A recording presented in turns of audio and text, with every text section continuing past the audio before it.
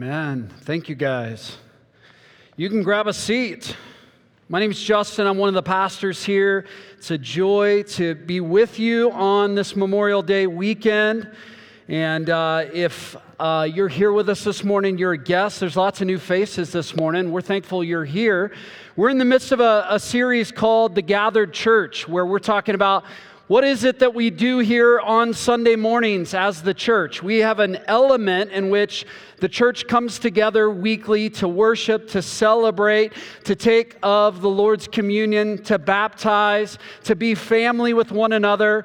But then there's also a scattered reality to where the church lives out the gospel in the everyday life. And so the other 6 days of the week, the church goes and we live on mission in our city, around our neighborhoods and our workplaces. And so we specifically have taken a few weeks to do a topical series called The Gathered Church, where we're talking about what things are essential to who we are and what we do.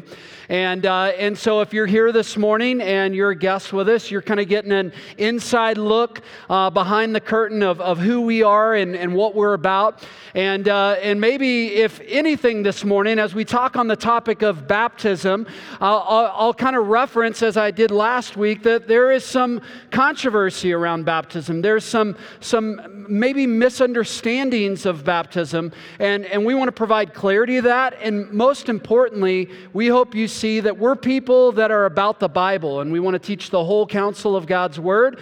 And so we're going to look at this from multiple different perspectives.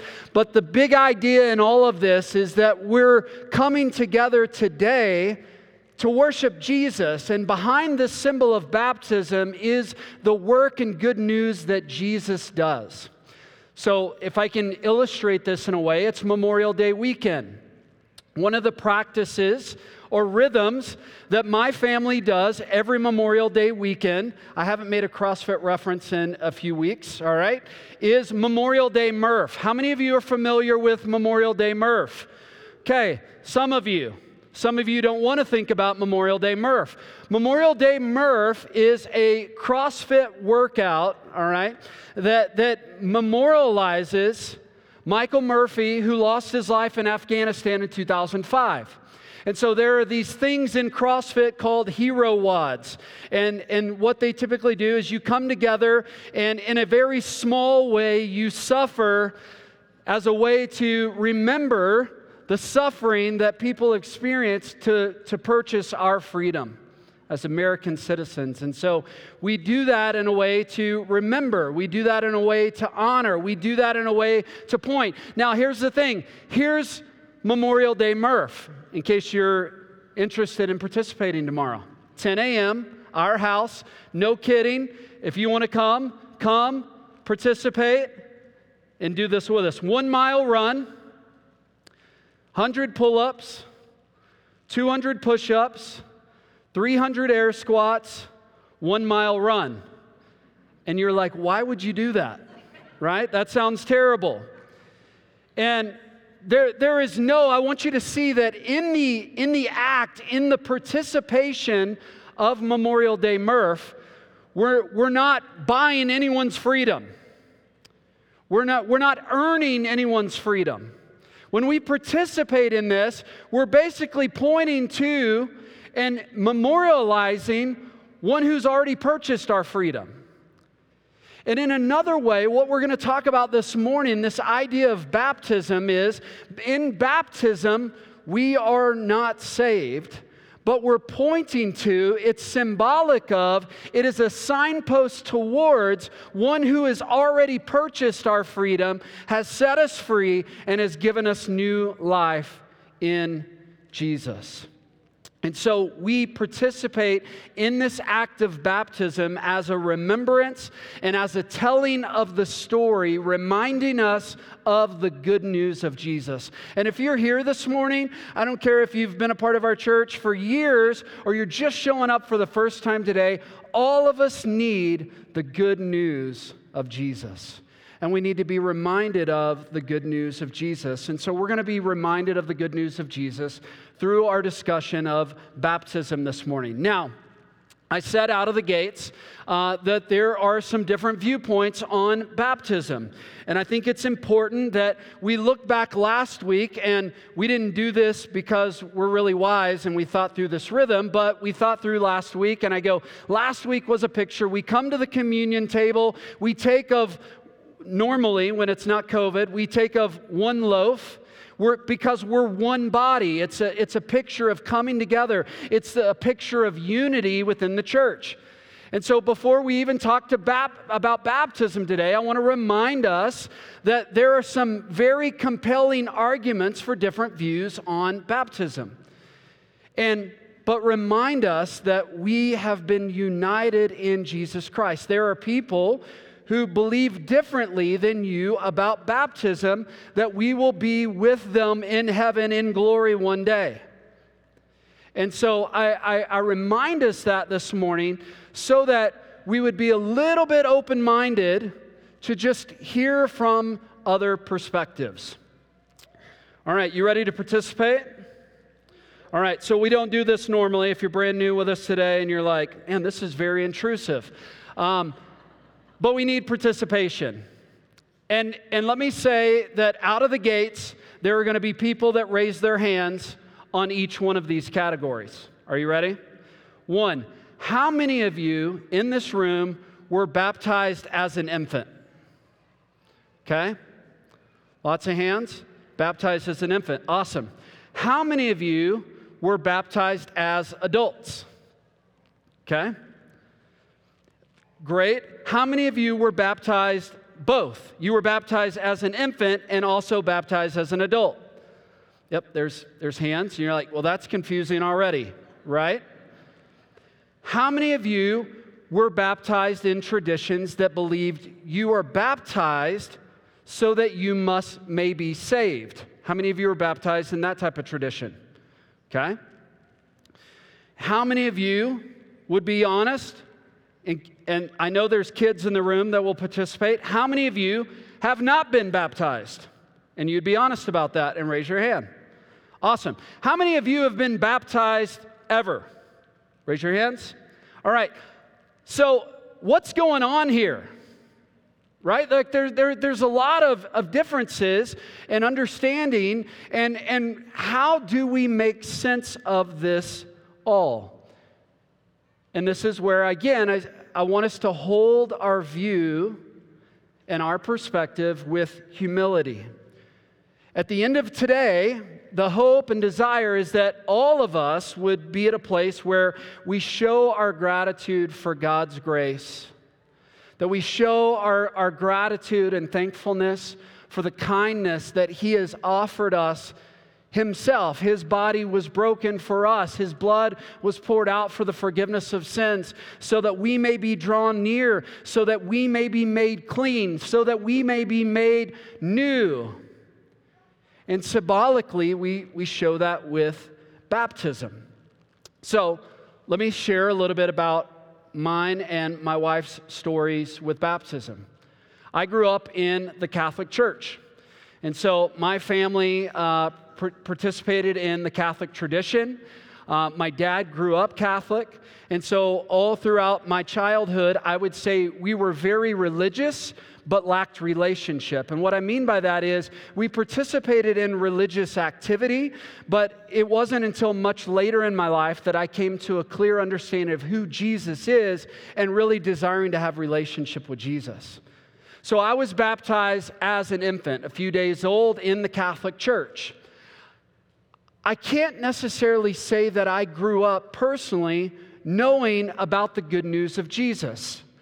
I grew up knowing that there was a God. I grew up knowing that there was a Creator. I grew up knowing that there has to be much more about why God has me here and my purpose in life, but I had no idea what that was. And I had no understanding of my identity in Jesus Christ until much later in life. And so when I was 18 years old, I was at a summer camp. And it was there that the pastor was teaching the book of 1 John and talking through these evidences of a Christian. And as I began to recount my own life, I realized that none of those things were true about me. And what I mean by that is there was no fruit in my life that gave evidence of the fact that Christ has changed me. So it was in that moment that I realized I needed to be changed. I needed salvation. And I remember that evening going forward to my church, and I had no idea what I was asking or no idea what I was stepping into. And I'm like, hey, what you talked about is not true of me. And the person there shared the good news of Jesus with me, and my life has forever been changed. It was in a moment. There was a moment where I had no idea what Jesus had done for me. And in an instant, I realize the good news of Jesus and I respond. And that rhythm we see all throughout the New Testament over and over and over again. And we're going to look at those references here in just a few minutes. But my wife's story is much different. My wife grew up hearing about Jesus. My wife grew up in a family that had relationship with Jesus. My wife grew up memorizing scriptures and the truth of God's word and knowing the good news of Jesus. And if you were to ask my wife, she would say, I don't necessarily remember a time. I really feel like I grew up always understanding who Jesus was. And I believe that if you ask my kids that, my kids would tell you the very same. That they grew up understanding who Jesus was. And Amber was baptized at a very young age. Now, I tell you these stories because there's lots of different perspectives. I was reading this book this week, 50 Core Truths of the Christian Faith. And in it, there's some great questions or problems. It says, I was baptized as an infant, which was meaningless to me. But when I heard the gospel and trusted Christ for salvation, I was baptized as a disciple, one of the most meaningful experiences of my life. Next person, I was baptized as a believer, which was very meaningful to me, but as I study infant baptism, I'm convinced that when we have kids, we'll baptize them because they belong in the covenant community with us. What happens to unbaptized infants? Though I was baptized as a believer, I was not walking with Christ for some time until I recently rededicated my life to Him, and I'd like to be rebaptized to commemorate this. I was baptized at 8 because my parents encouraged me to be baptized, but now I'm not sure that I was a Christian then. Now that I believe the gospel and I'm sure of being Christ's disciple, should I be baptized or rebaptized, or should I do nothing? And we can go on. And what I love about this is this illustrates some of the real life functionality of how baptism takes place and the life change. And what I see in all of this is God meets us in all different types of ways. And God works in our lives in many different ways. And how many of us come to faith in Jesus and belief in Jesus is unique amongst all of us. And so it requires some really navigating of how and why and what is the symbolic understanding of baptism. And so in the next few minutes, that's what I'm going to do, my best job to help answer some of these questions. And there's no way we can do this topic justice in 35 minutes, 40 minutes, however long it takes me. There's no way. Books have been written about this. But I will move us at the end of this morning to remember, which is the very point of what I want to talk about in baptism. We may ask, why in the world is where did the origin, where did baptism start as a normal practice in church life? And so just like last week, I gave you 4 P's. I'm giving you the same 4 P's this week, right? Alliteration. Why is it a priority? Why is baptism a priority? Where did baptism start? And in our passage in Matthew chapter 3, we read the story of John as the forerunner of Jesus, that John was out preaching and baptizing people to repent. The kingdom of God is at hand, and it was a baptism of repentance. Now, John the Baptist is baptizing, and you might wonder, won't people think that's strange? Like if you were just walking through the streets and you saw someone holding someone underwater, you would probably be concerned and you'd probably call the police, right? And you're like, that's strange, that's odd. Like, why in the world would this be a practice? But yet it says in the text that Pharisees and Sadducees, they look upon this baptism of John and they come to be baptized too. And so in some ways, it was a familiar practice. Now, for us to understand how is this familiar, we have to look back at the Old Testament religious laws surrounding impurity. That there would be a cleansing that would happen, there would be an immersion that would happen, that for someone to go in and to worship in the temple, one would have to be cleansed.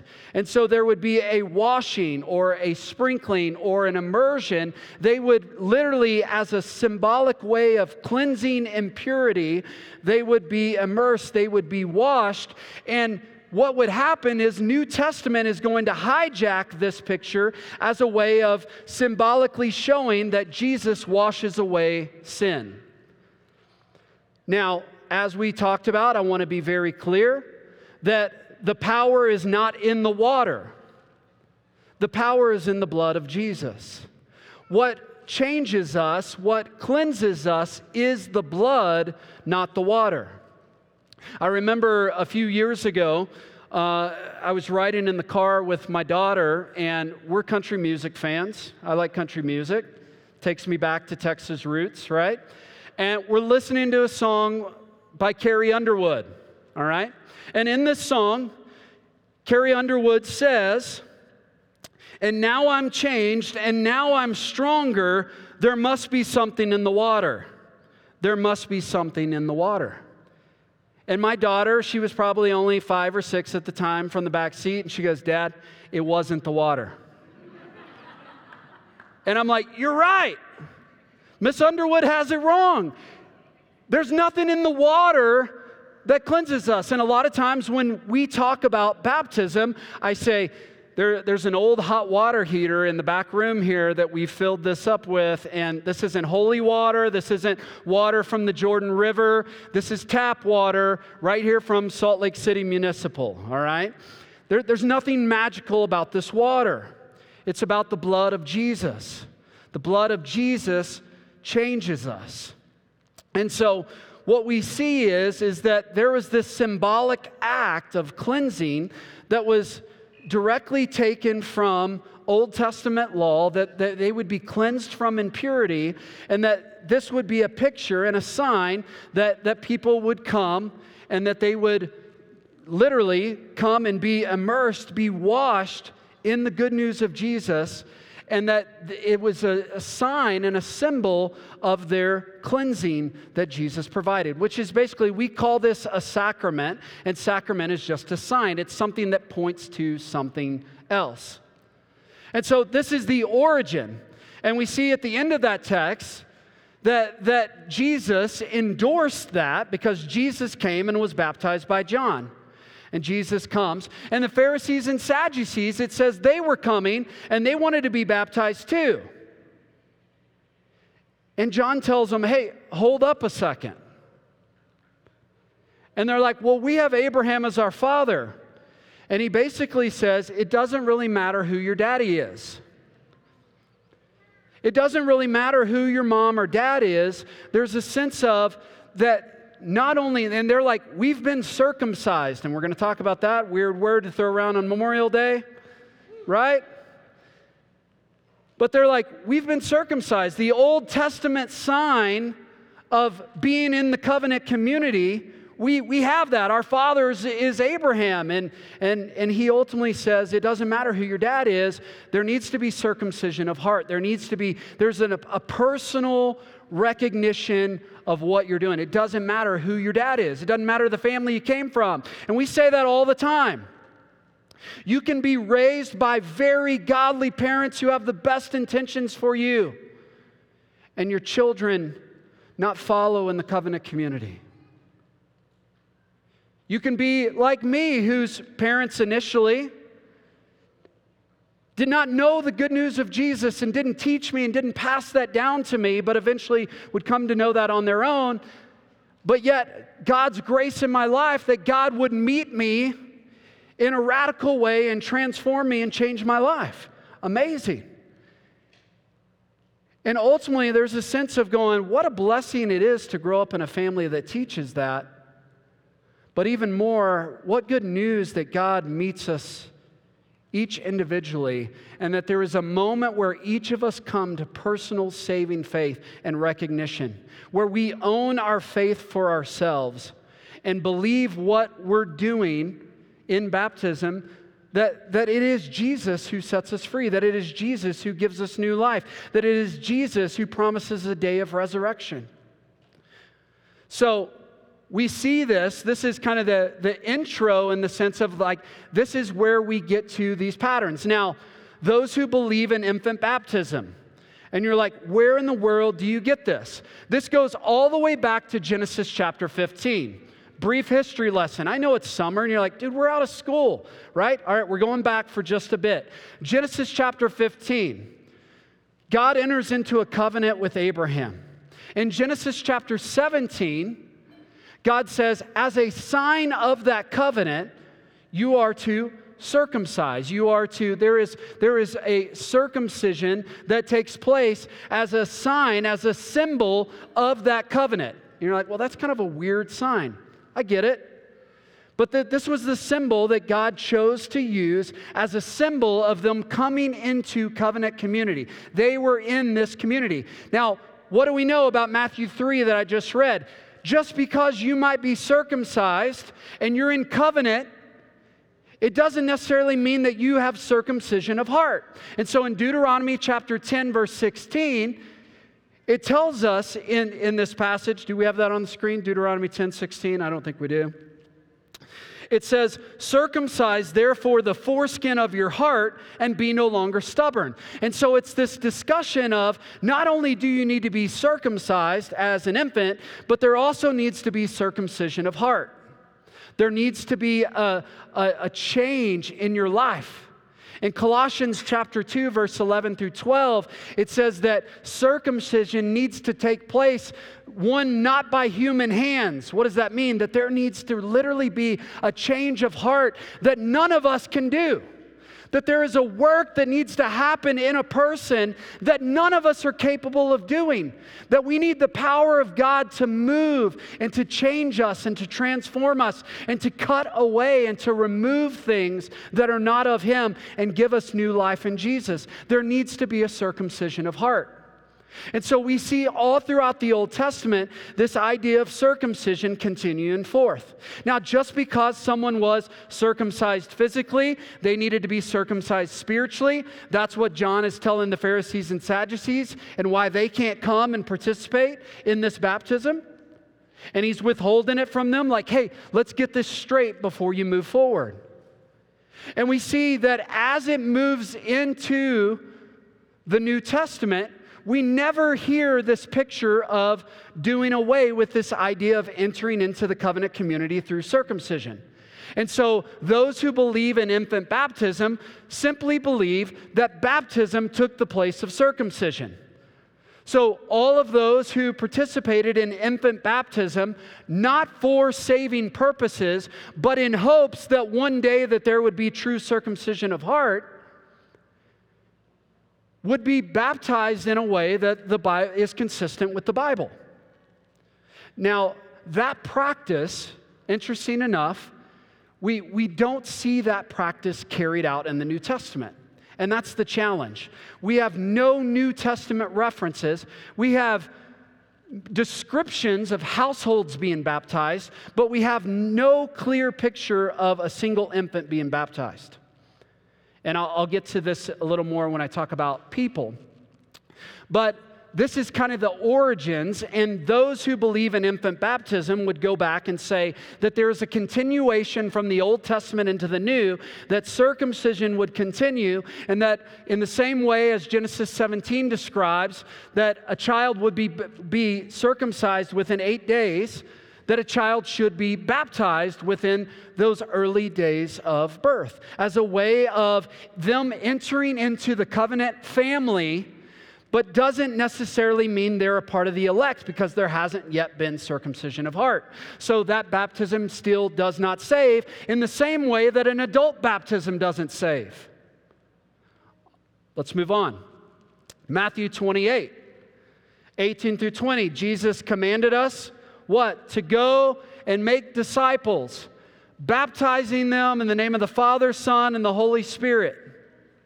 And so here he commands us to be a part of the mission of God and baptize. And so we, to be a fruitful, faithful, obedient church, we should frequently be celebrating baptism as a church. And so if you've been with us any length of time, you've probably experienced that with us, that you've been here, you've been present, and we've been able to experience baptism. And so this is where we see kind of this precedent set throughout Scripture, this idea of baptism. Now, let's talk about the purposes of baptism. Why do we do it? I know we've talked about this a lot, but initially, baptism is a symbol. And it's easy at times to worship and celebrate the symbol. But let me show you in some ways how foolish that is. I wear a symbol. I wear this ring. I wear this ring as a picture of the covenant I made with my wife. And so we are married. Now, if I take this off, I'm still married, right? If I come and put this on your hand, guys, no, you're not married to my wife. No way, right? She's mine. It holds no significance. It's just a symbol. Now, if I were to get married, and I'd be like, that's what I'm talking about right here, right? Like, this is so good. And like, dude, you're missing the point, right? What's so good is the relationship that I have with my wife, not the symbol. Baptism is very much the same in the sense of what we're celebrating, and in some ways, we can overemphasize baptism that we make that such the point that no one's celebrating because they got wet. No one's celebrating because they did this awkward ceremony where they came in front of people and got drenched. They're celebrating the fact that Jesus made them clean. And that in the same way that they came up out of the water, that Jesus has resurrected their life from the grave, that they are no longer a slave to sin, but they have been raised in Christ, given new life to live for Him. It's a beautiful symbol. That's why a lot of times we read Romans 6, 3, and 4. Do you not know that all of us have been baptized into Christ Jesus and were baptized into His death? We were buried, therefore, with Him by baptism into death, in order that, just as Christ was raised from the dead by the glory of the Father, we too might walk in newness of life. Now, when I read Romans 6, 3, and 4, when I think about the practice of baptism, I go, Romans 6, 3 through 4, I feel like maximizes the picture of adult baptism in the sense of when a person comes, professes faith in Jesus, they're submerged under the water just as they've been buried with Christ, and they get up from the water just as their life has been raised. And so that picture, I feel like, fully maximizes the understanding of believers' baptism. Because we don't take 8-day-old babies and dunk them under the water and bring them up. And so that's where infant baptism, for me, loses some of that understanding in that text. Now, there's lots of other texts, and we'll get to those. But it's a symbol. It's a symbol of Christ's burial and resurrection. Christ died for our sins, He was buried, and He rose again. The old life is dead. Now, you ask me, and I tell this to every person who comes forward and gets baptized. I said this to my kids. Hey, when you come out of the water, are you done with sin? Are you still going to sin? And the answer is yes. All of us are going to sin. But our relationship with sin is now different. Martin Lloyd-Jones, I've used this illustration before, tells an example of a field that's owned by a landowner, and that landowner is Satan. And Satan is over you, and you're over that land, and you're responsible for that land, and you just get bossed around. Like, he's making the orders, and you just do whatever he says.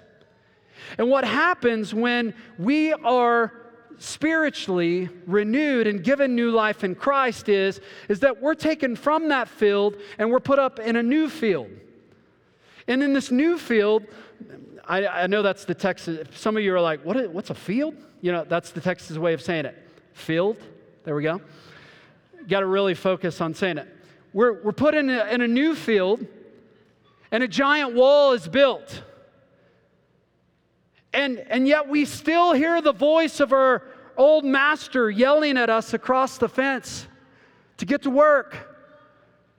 We got stuff to do. And he's yelling at us, and it's tempting in many ways to go back. But he's no longer over us. We're no longer his slave. We've been set free. There is a new relationship to sin. And so the old life is dead. You are dead to your old way of living. And we've been raised to live a new life. Not only is that, it's identification with Jesus. Not only is it a symbol, but we're given this identity that we are baptized into Christ, that we take on the death, burial, and resurrection of Jesus, that we are buried with him, and we are raised with him. It is an identification that we are now in Jesus. And it is that very identification that caused many people to experience persecution. That people identifying themselves that, yes, the death, burial, and resurrection of Jesus is true, and I want that to be true about my life, that Jesus died for my sins in my place. Jesus died for me, set me free, gave me a new life, and my life is now to him. And those who want to declare that, who make that declaration, were ultimately setting themselves up for persecution. It was basically a death sentence. I remember being at our previous church, and someone of another upbringing in faith came to us and said, for me to be baptized in the Christian church is ultimately to cut off myself from my family, from my friends, from many relationships. It's a sacrifice, but it's so essential that there was an identification with Jesus. Jesus himself was cut off. It's an identification. It's a picture of cleansing. We already talked about this idea of it's symbolic of cleansing. It does nothing to the removal of sins. Water, we don't come out any cleaner. Typically, our water is filthy. I don't know if you saw it last time we baptized. It was like brown things floating. Like, it was a little, it's embarrassing. I'm like, you know, we joked with some of the kids, like, dude, you were super sinful, right? Like, you're so dirty. Look at the water. You turn the water brown. But it's a joke in the sense of like, this water does nothing towards our sinful nature. It's a picture. 1 Peter chapter 3, verse 21. We covered this passage when we were walking through 1 Peter recently. It says, baptism, which corresponds to this, now saves you. Well, that's interesting. I thought you said it doesn't save you. Well, help me understand. And this is where he says, in case there's a misinterpretation, let me spell this out for you. Not as removal of dirt from the body, but as an appeal to God for a good conscience. What you're doing in baptism is you're confessing your need. The same is true in infant baptism. The same is true in adult baptism. All of us are needy before God. We come appealing to God to save us. We come recognizing our sinfulness and knowing that we need a Savior to set us free. It's identification into the family of God and covenant community. And this is where it gets tricky. We talk about infant baptism, that there was a picture which I think is beautiful, and I'm trying to discover, and the way it's practiced in many Baptist churches is they do parent dedication or baby dedication or child dedication, but in reality, there's less biblical evidence for parent dedication, baby dedication, child dedication than there is infant baptism. But yet we practice it. And that's where, again, we got to wrestle with this. But there's a picture of when a child enters into a family of believing parents, which I look around at our church family here, and we're a growing church. Not just because there's guests that are coming, but because you guys are reproducing. All right? And there's more children coming into this family. And what a blessing and what a picture that is of going, what it looks like to be raised by godly, God-fearing, Bible-believing parents, that they're raised in a home where Jesus and the good news of the Bible is taught. And that as they grow up into that community, that we would recognize that they are our family. And it's not when they become at this point, and that's where I really struggle with this idea of coming into the family of God until they're baptized. So, for instance, my boys were baptized at Easter. But yet they've been a part of our family. They've been a part of, many of you have participated in discipling them within kids ministry. Many of you who've been to our home have discipled them around our dinner table. Many of you are participating in that community, in the family of God with them. But yet, baptism is a picture of that. And so we got to decide if whether or not, are they in as an infant? Are they in when they're baptized? And which is very interesting, because if you look at Romans chapter 9, you can just write that down. You go back and read Romans chapter 9, and it's the same dilemma I'm describing right here. They're talking about the fact that there are some who are with us, and eventually they've been cut off. Eventually, like the tree must be pruned. In some ways, they were a part of our covenant community, but they're not a part of the new covenant family. Meaning, they have been circumcised from birth. There has been a setting apart of them in the covenant community, but there hasn't been circumcision of heart yet. And this is what Romans 9 describes. So it's identification into the family. That's true. We just got to decide when. Lastly, it's our way of participating in the mission of God. Here in Salt Lake City, Utah, we live in a missional context. Whether you're here today and you come from many different upbringings or backgrounds or faith beliefs, statistically, evangelical Christian is less than 2% in our city. Now, you're here and you're like, well, we've grown up in a certain context, or we've grown up in a certain understanding. What the Bible teaches and what statistically we've held to is it's 2% evangelical, which means there are many people in the city that we still are called to go and proclaim the good news of Jesus to. That we want to see multiple people be baptized. And one way that we participate in the mission of God in obedience to Matthew 28 is that we would go and make disciples, baptizing them in the name of the Father, Son, and the Holy Spirit. And so we would be faithful in doing that. These are the purposes of baptism. Now, people, we've talked about this in and out. I won't spend much time here. When we talk about who may participate in baptism as a biblical rhythm of church life, again, we've already posed, there's lots of questions, there's lots of differences of belief when it comes to that. But let me say this out of the gates. Infant baptism, as I described.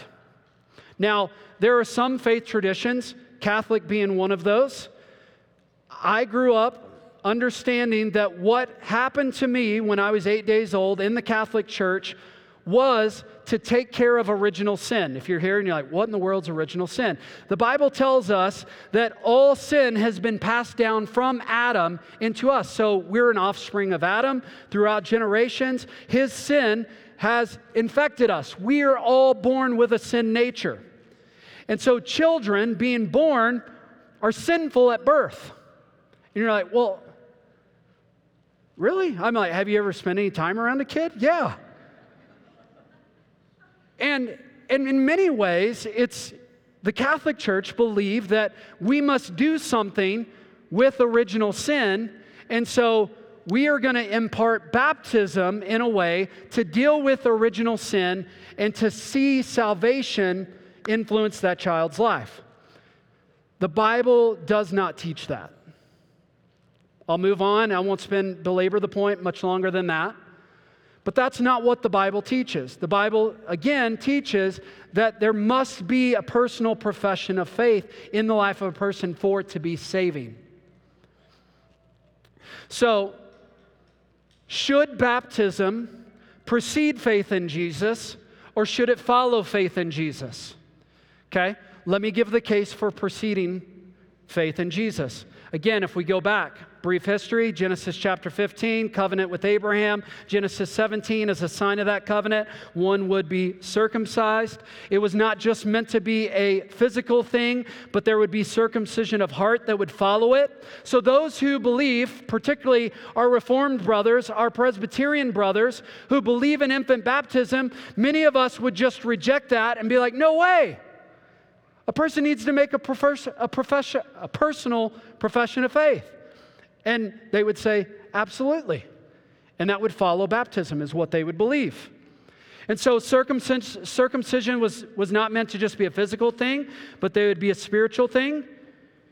They would be a part of a covenant community. They believed that there is a continuation of the Old Testament into the New. We see that Colossians 2, verse 11 through 12 ties together the idea of circumcision and baptism. And so that's where we see that continuation.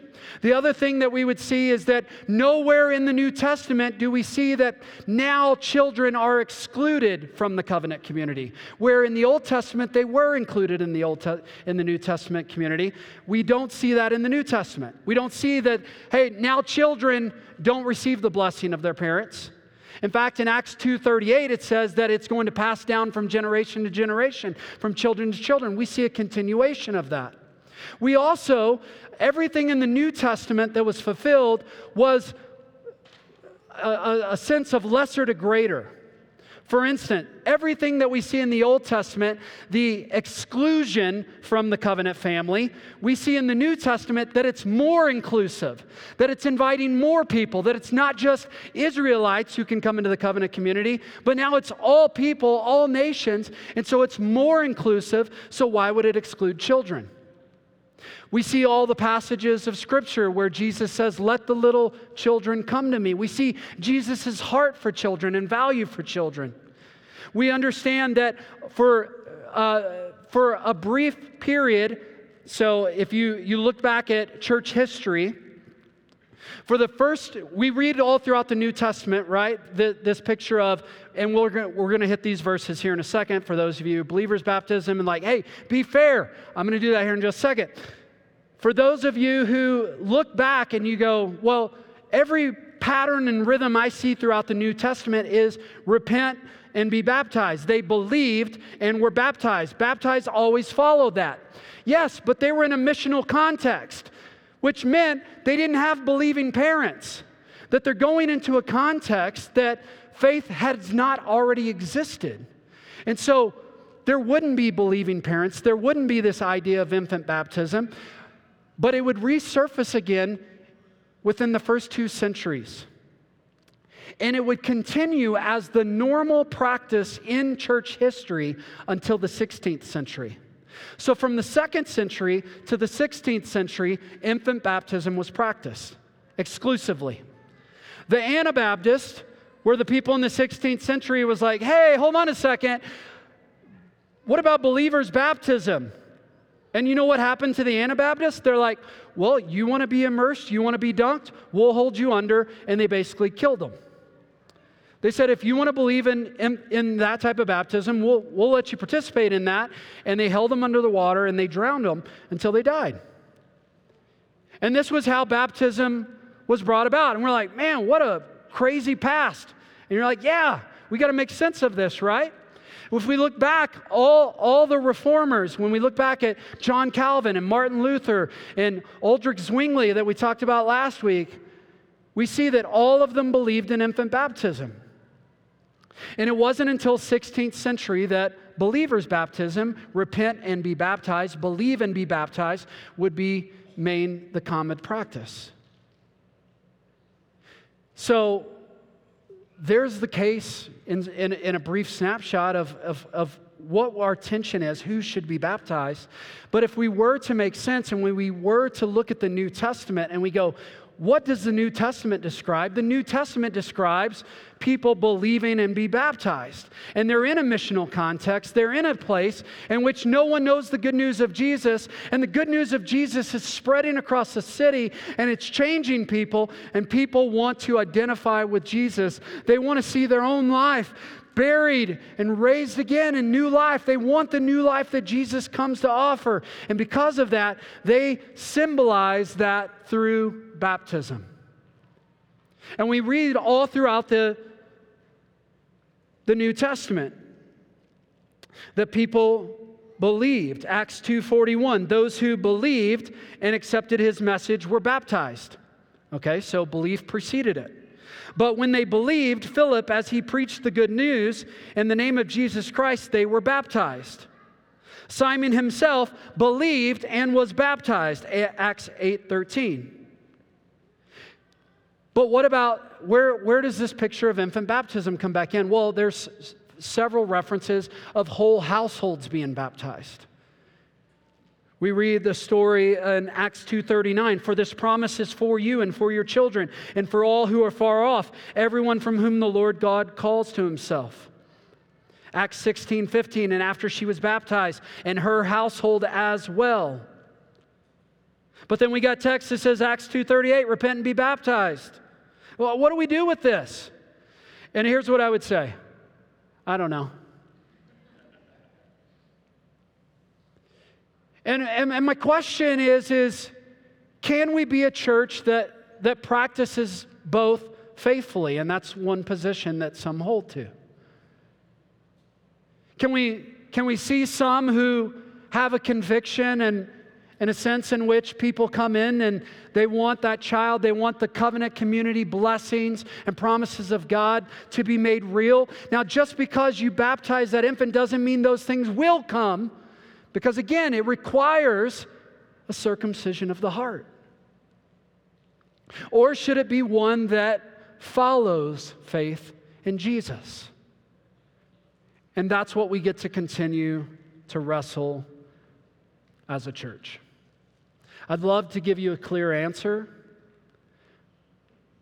but there are wise people, people that you respect, people that you read on a regular basis, that hold difference of opinion. So what should be our posture? And I'll close with this. How does one participate in baptism as the biblical rhythm of church life? Here's what I would say.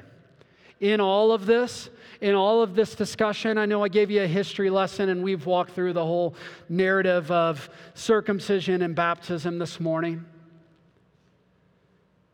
The good news that Jesus offers us, and the very sense that the fact that we have baptism, is because God offers us a new life.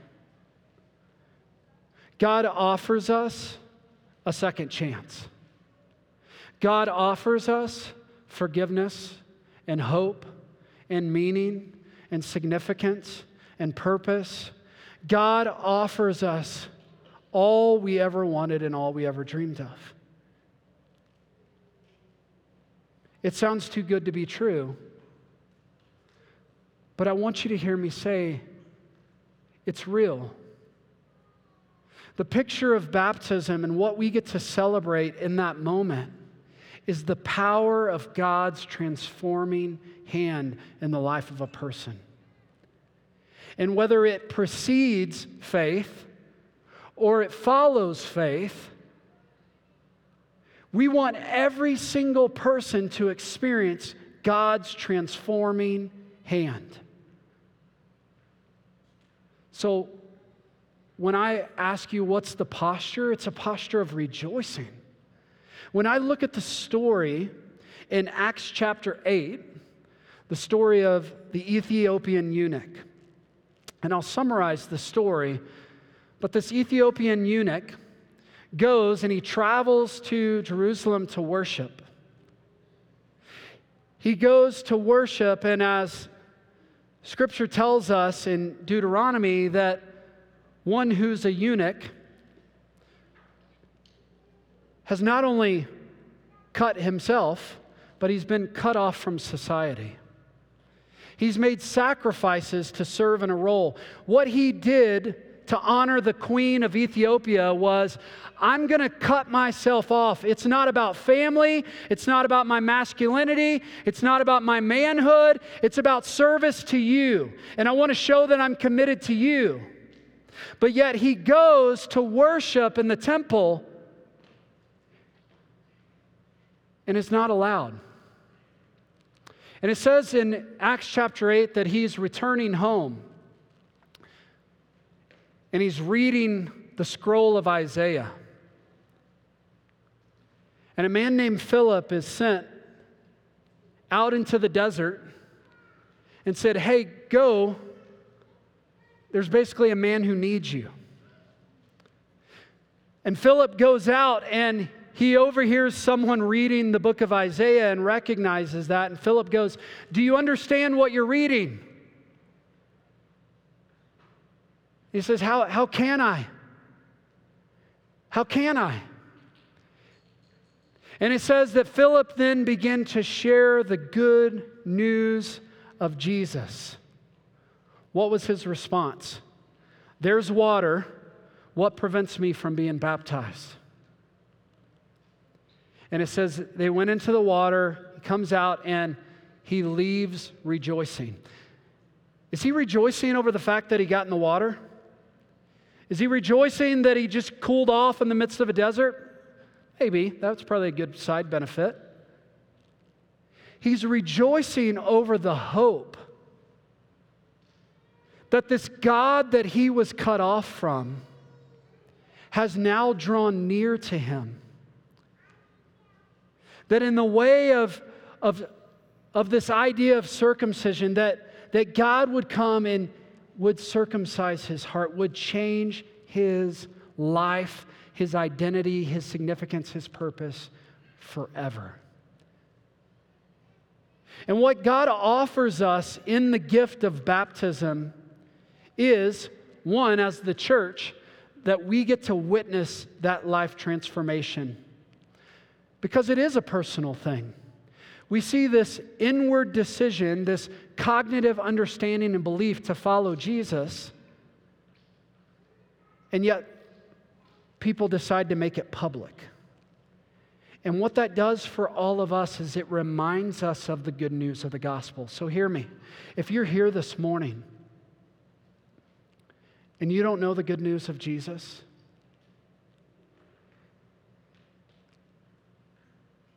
the good news of Jesus is that all of us, because of our sin, have been separated from God.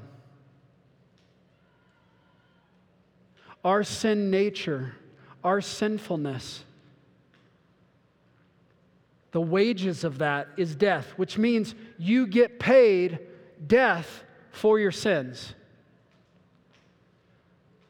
But Jesus Christ, in his love for you and desire for relationship with you, took on your sin, took your punishment, took your suffering on himself so that you would receive forgiveness. Every person in this room needs a Savior, and Jesus Christ is him. Jesus Christ has not separated himself from you, but he has drawn near to you. He loves you. And more importantly than anything else, he wants you to be his child. And gives you this morning an invitation to know him. and what we celebrate in baptism is that through knowing Him, our life has changed. Through His grace, our life is transformed. And we walk in newness of life. That's what's essential about baptism. And that's what I believe God would have me share with you today. If you've never trusted in Jesus Christ, if you've never trusted in Him for the forgiveness of sins, if you've never identified with Jesus' death, burial, and resurrection, He invites you. He invites some of you to be baptized as a profession of that. Lord, I pray for our room this morning that we would be celebratory in the good news of Jesus that is offered to each of us, the invitation that's offered to each of us this morning.